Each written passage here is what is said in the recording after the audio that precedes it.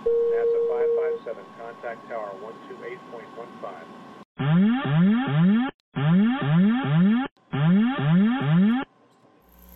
Caution, caution. Manual, fuel, manual, fuel. I'm John Golia.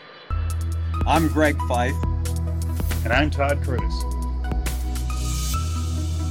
And we are the Flight Safety Detectives. Between us, we have over a century of aviation accident investigation and safety experience to draw on as we discuss issues that affect all of us. So we are qualified to share our perspectives on accidents and incidents and what can be learned from them for the future. We're proud to say that we have two sponsors that really relate to the topic of aviation safety: the Professional Aviation Maintenance Association, or PAMA, and Avemco Insurance. Later on in the show, we'll tell you how you can get a 5% discount on your insurance just for listening to the show. We don't just dissect the official reports. In every episode, we identify safety issues and take the mystery out of accident investigations. So maybe pilots and their planes can have safer flights ahead.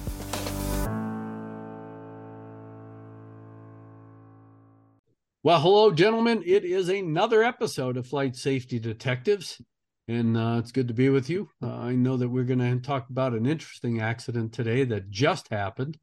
And, of course, those of us that are in the business and those of us that aren't in the business are shaking our head as to how an accident like this involving an ATR 72 in Nepal could have happened.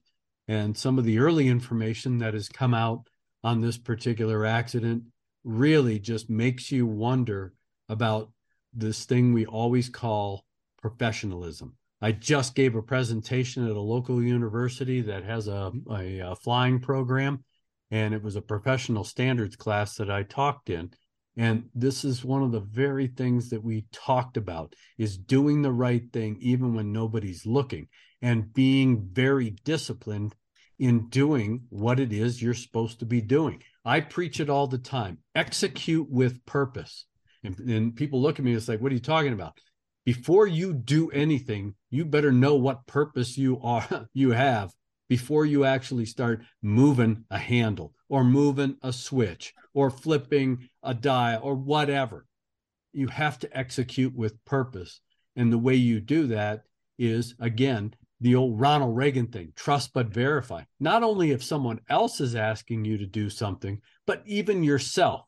Trust but verify. Yeah, I trust I'm going to do the right thing, but you got to verify it. And I think this is a classic case of a lack of trust by an individual and a flight crew to verify what was going on.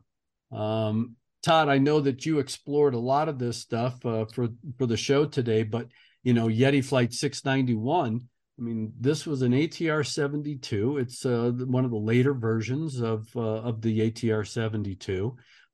It's being operated in Nepal, and this particular flight crew was getting some training done. That is, the captain, who was in the left seat, was receiving, quote, familiarization training, because they were now going to be operating at a brand new airport that had just opened up less than 5 miles from the old airport. And I think that you were mentioning that they opened this airport and they had scheduled service in there, yet not all of the requisite systems, especially the ILS, were up and running. And in addition to that, this was a visual approach. And from the videos that were shot of this accident, and this is one of the reasons why the entire world saw it, there was actually a video from inside the cabin, the passenger cabin, as well as a video on the ground that showed the final few seconds of flight. It's a lovely day to fly. There was no real need for an instrument approach because of weather. But the thing that struck me was that this was, among other things, an unstabilized approach on a nice, clear day. That in itself is not unusual. But in the preliminary report, it stated that 3 days prior, a different flight crew in the same aircraft flew into this airport. They too had an unstabilized approach. So it called into question, is this a coincidence? Or is this something to do with the planning and execution of the procedures at this particular airport? Yeah. Not a flight crew issue as much as it may be also an organizational issue. Well, and you bring up a good point. And when this accident first happened, we did a show just after it happened, and back in January. And I made mention because I had looked at the video that was circulating on the internet, and it was the video shot from inside the aircraft, looking forward at the wing. And the first thing I noticed, being that close to the airport, is that the wing wasn't configured with landing flaps. At that time, if you look at that video, I don't even think they had 5 degrees of flaps in or 15 degrees of flaps in. They were still up. And now reading the preliminary report, it says that they did have 15 in at some point and eventually put 30 in, but the accident was already in the midst of happening because it was an afterthought, if you will. But John, we've talked about, crew resource management, and really, what does that mean? And is it really practiced all over the world as it should be? Here we have very strict operational discipline. I think, yes, do we get a little bit out of sorts, and is that operational discipline kind of get sloppy, lax? We've seen that in accidents, especially with Comair 5191. And so when you look at those accidents, you got to call into question, where's the professionalism? Where's that operational discipline? And now in this particular instance, you have a captain who's being checked, if you will, to go into this new airport by a training captain. Where's that operational discipline? And just right there, you got a captain on the airplane, a training captain, that's supposed to be watching what the other guy's doing and mentioning to him if he's doing something wrong. Where's the workload gone? Where's the workload that's normally done by the person that sits in that seat? Well, who's doing it? He's going to do one job or the other job. You're going to have his mind switching back and forth. Where was I on the flying? Where am I on the monitoring and training? Going back and forth. There should have been a third party. He should have been sitting on the jump seat, observing and commenting, not flying. Well, when you look at the captain who was being checked, she was sitting in the left seat. Apparently, she had done everything that was required of her to at least get into the airport environment. They're now reconfiguring the airplane for landing. And this is one of those errors where when you really look at the cockpit, and if you understand cockpit design, a lot of the handles, if not all of the handles, but in this particular instance, this is a transport category airplane, handles have a methodology to them. So the flap handle is shaped like a flap, or at least to feel like a wing or an airfoil, if you will, because that's what defines it as a flap, versus a thrust lever, which is designed totally different. It's a knobby handle or some sort of handle like that that's very distinctive, versus a propeller or condition lever handle, which in this case are really 2 squares. And when you look at the geometric shape of the condition levers against the single flap handle, how do you mistake those two? Because they are 2 totally different. Even if you're not looking at them, they feel different. But in this case, where you have a training captain sitting in the right seat, and the captain is asking, okay, I need flaps 30. And this training captain, mistakenly grabs both condition levers, not just one, both. How do you not feel that you're grabbing 2 squares versus a single handle that feels like a rounded top? It feels like an airfoil in your hand. I don't understand it. But we always talk about, and again, it's that trust but verify. I know what I need to do, but how do I verify it? Well, I don't just trust my instincts or trust the touch. I got to look down and make sure that I've grabbed the right handle, moved the right switch, gone to the right detent with or gate with a particular handle that has a ratcheting motion to it. It just is bewildering. And then on top of it, once the condition levers were brought back to feather, how both of these crew members, and you got to remember, they're both captains, how do they not figure something really bad's happening, and they try to continue this approach.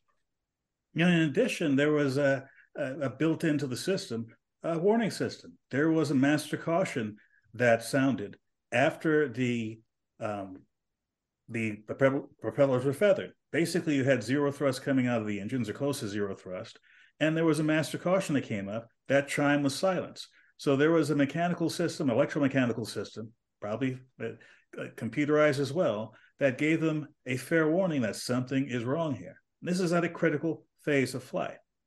And yeah, they're low and slow. I mean, they were maneuvering on a dog leg, or at least a 90-degree turn to the left to line up with the runway. And it's just like, one, that you can't get slow, because if you're in a bank turn, your stall speed goes up. Two, the wing isn't properly configured with the flaps, so now your stall speed's high.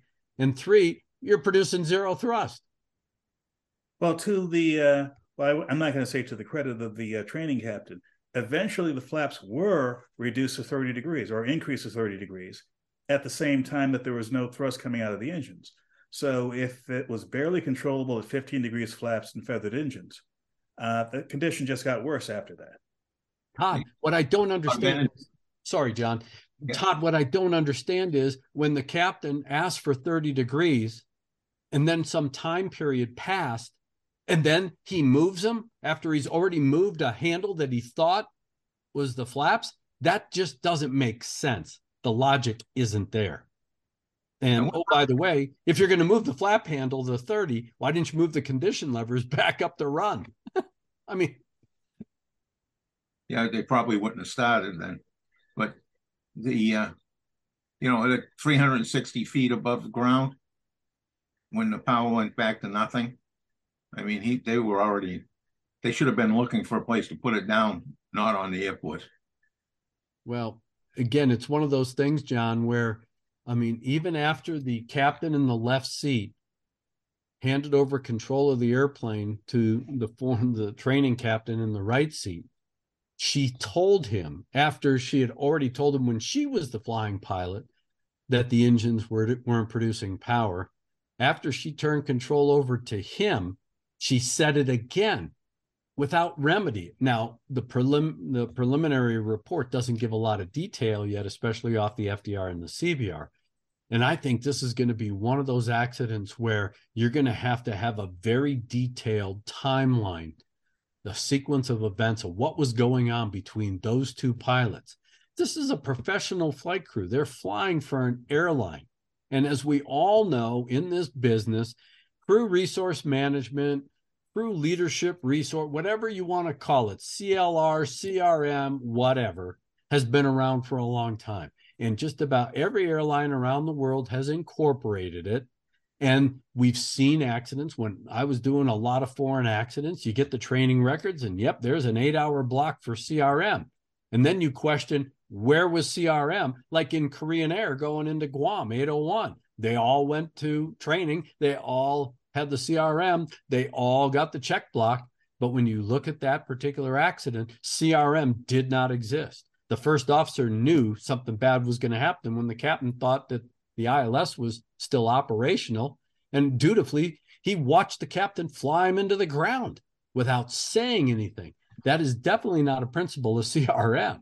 And here you have, again, where was the communication? Maybe there was a lot of talking going on, but there wasn't a lot of communicating going on. And that's a huge issue. And I know, John, you and I have had these discussions, not only between pilots, but amongst maintenance personnel as well. Communications is key in aviation, and we have lots of high-tech equipment on our airplanes, but we still have problems with basic communication. You on the ground, mechanics and pilots don't always talk the same, don't always communicate. And forget when you start bringing in the other departments, like the baggage handlers, the load control, the rest of it. There's big vertical silos between all of those different departments in there. And, one of the things that I noticed in the report was an absence of how many hours that this training captain had flown recently. I hope that comes up because that could have an impact on his feel for the controls And was he cross-trained in other pieces of equipment, which also may cause a problem? Or if he flies his own airplane and doesn't have those tactile clues, your hand, the shape of the handles, and so on, that may have had an impact on this. So his background is not really explored very much in that preliminary report. Yeah, and that's why I think that it's going to be, very critical for the Civil Aviation or Civil Aircraft Accident Commission in Nepal to really dissect this. Now, I know they're getting the help. Who is it? The French that are reading out the it was the Singaporean or Singaporeans, yeah. And I mean, they're very good. We've worked them. I was fortunate to work with them in the past with Silk Air and a few other accidents, but I mean, they're going to get some good information. Now the question is putting all of that information in context and then seeing.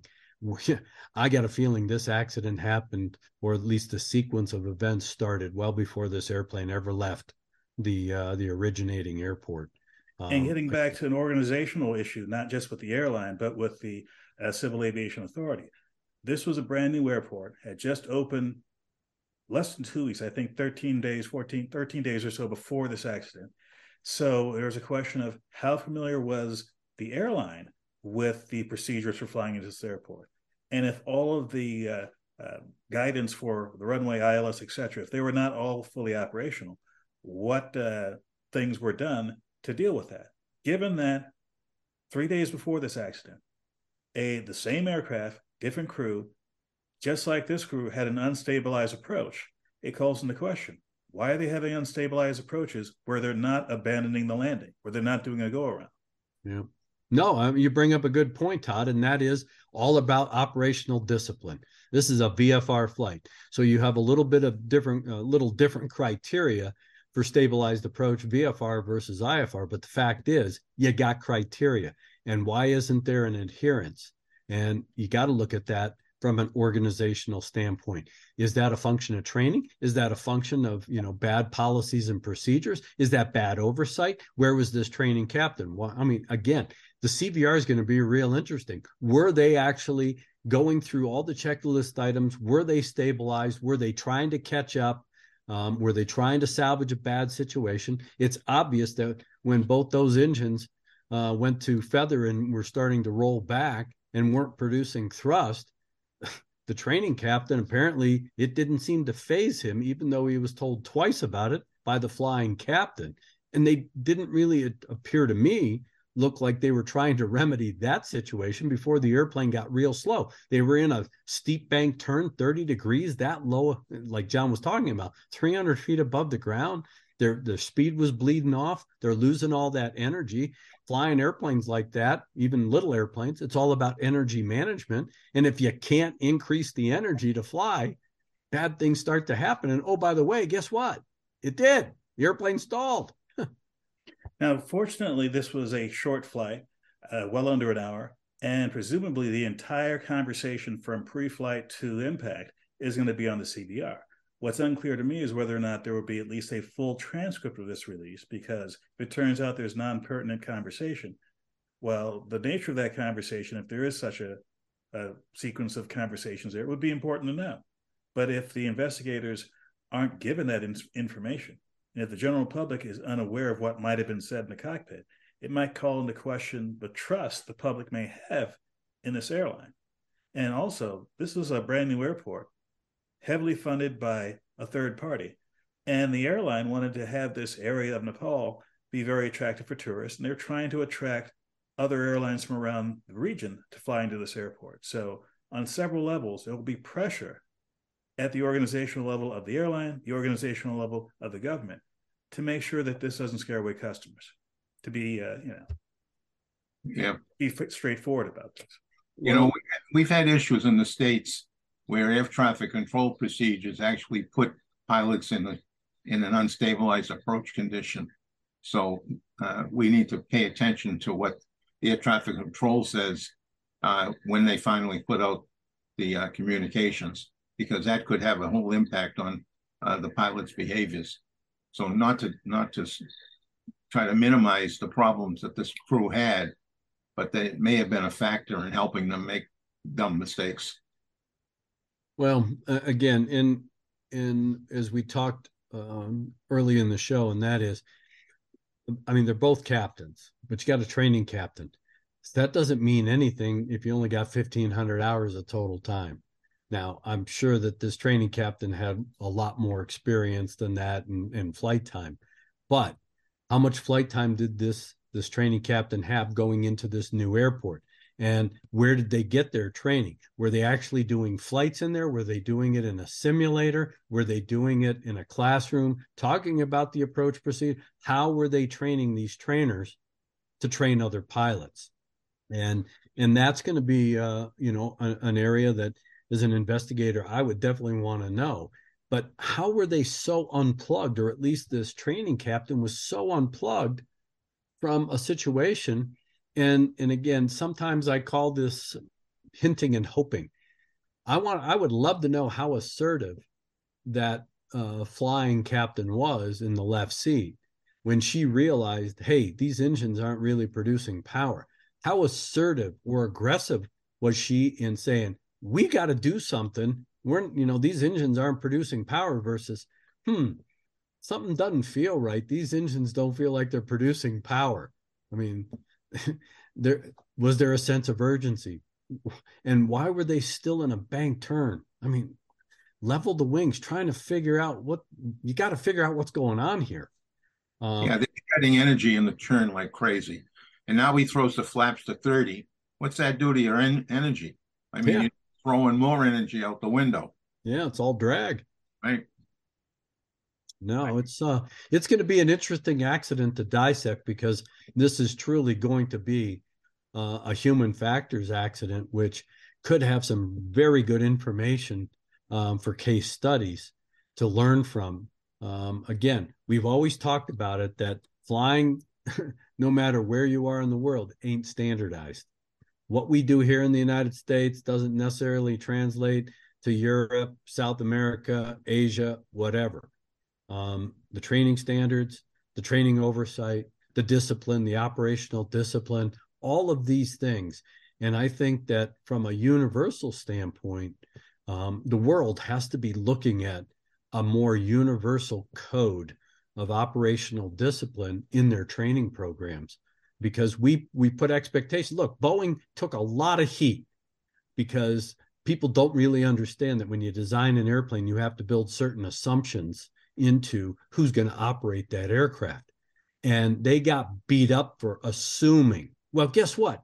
Every airline manufacturer or aircraft manufacturer has to use those same assumptions. You're not going to assume that you got a private pilot with 50 hours flying a Boeing 737. There are certain assumptions that you are going to have requisitely qualified people that are going to be operating complex systems in those types of airplanes. And so you can have a more universal operational discipline standard in a training program. And then it's a matter of oversight and enforcement to make sure that everybody's playing by the same rule book. Yeah.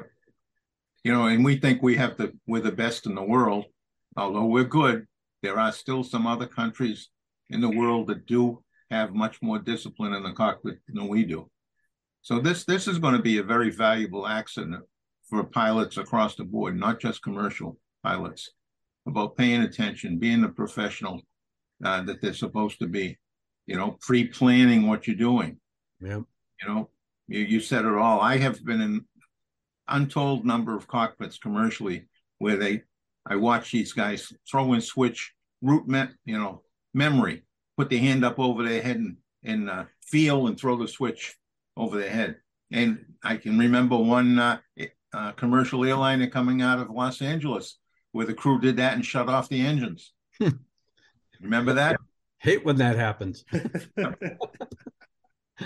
Yeah, because switches and with this mix and match sometimes you get with the mergers and with the airlines buying equipment that are coming off lease because they get a good deal. Well, sometimes the cockpits aren't always 100% standardized.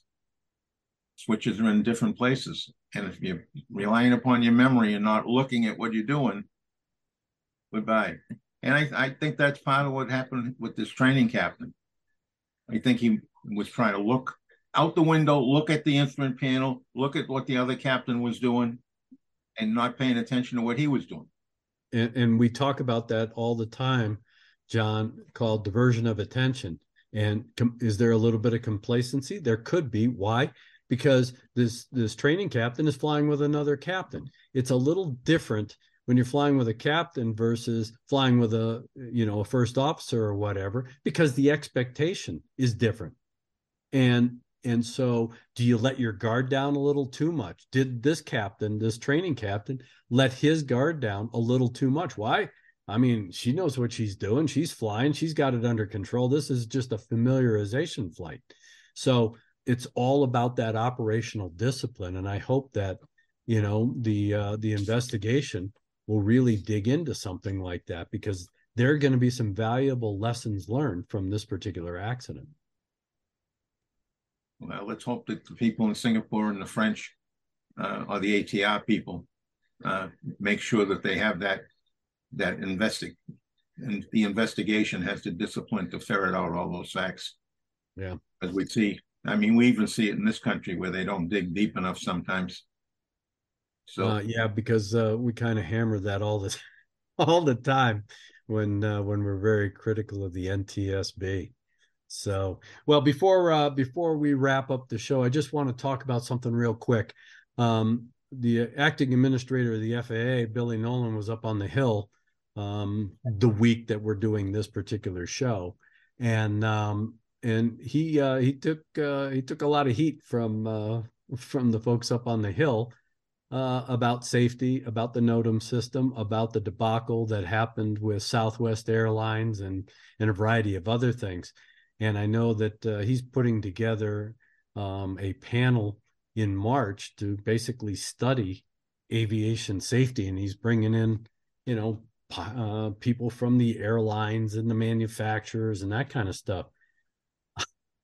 I've seen this before, John. We've talked about it before when another group similar to this about 2 years ago to study the 737 MAX, they brought in all of these so-called experts.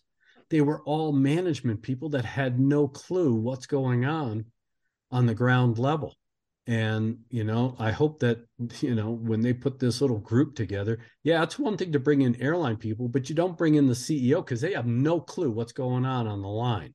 And if you really want to improve safety, they need guys like us, the three of us, with a varied level of experience. We look at things from a safety perspective. We have operational knowledge both above the wing and below the wing.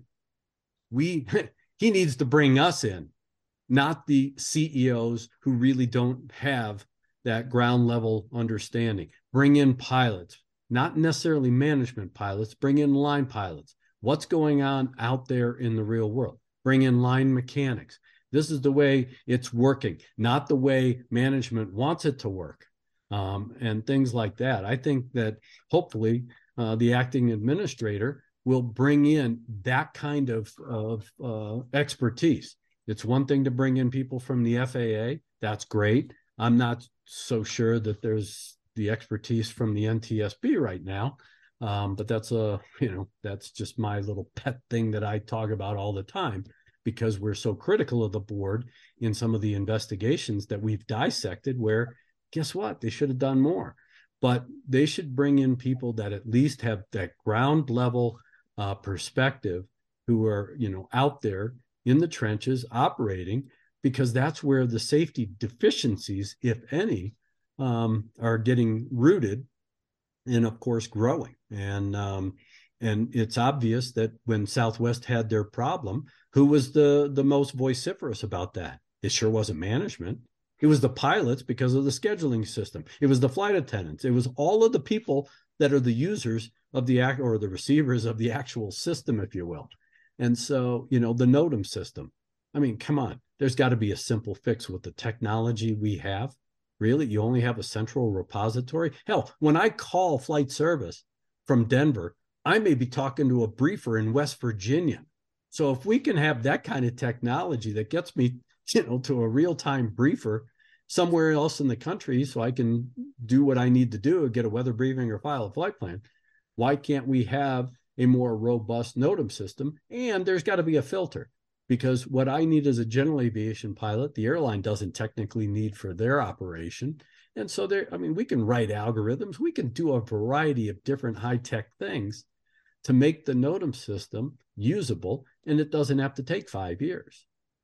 Greg, you're talking about the system where they put these study groups together. I mean, they got one going to start next week on the ODA. Yeah. And I'm looking down the list. About a month ago, I was looking down the list of who was on it, and it was inside pool. Right. And finally, they added a couple of professors, one of which I know very well from USC, who has a very, very thorough safety background in nuclear regulatory stuff. And he's been working with the State Department lately to work outside the country on safety.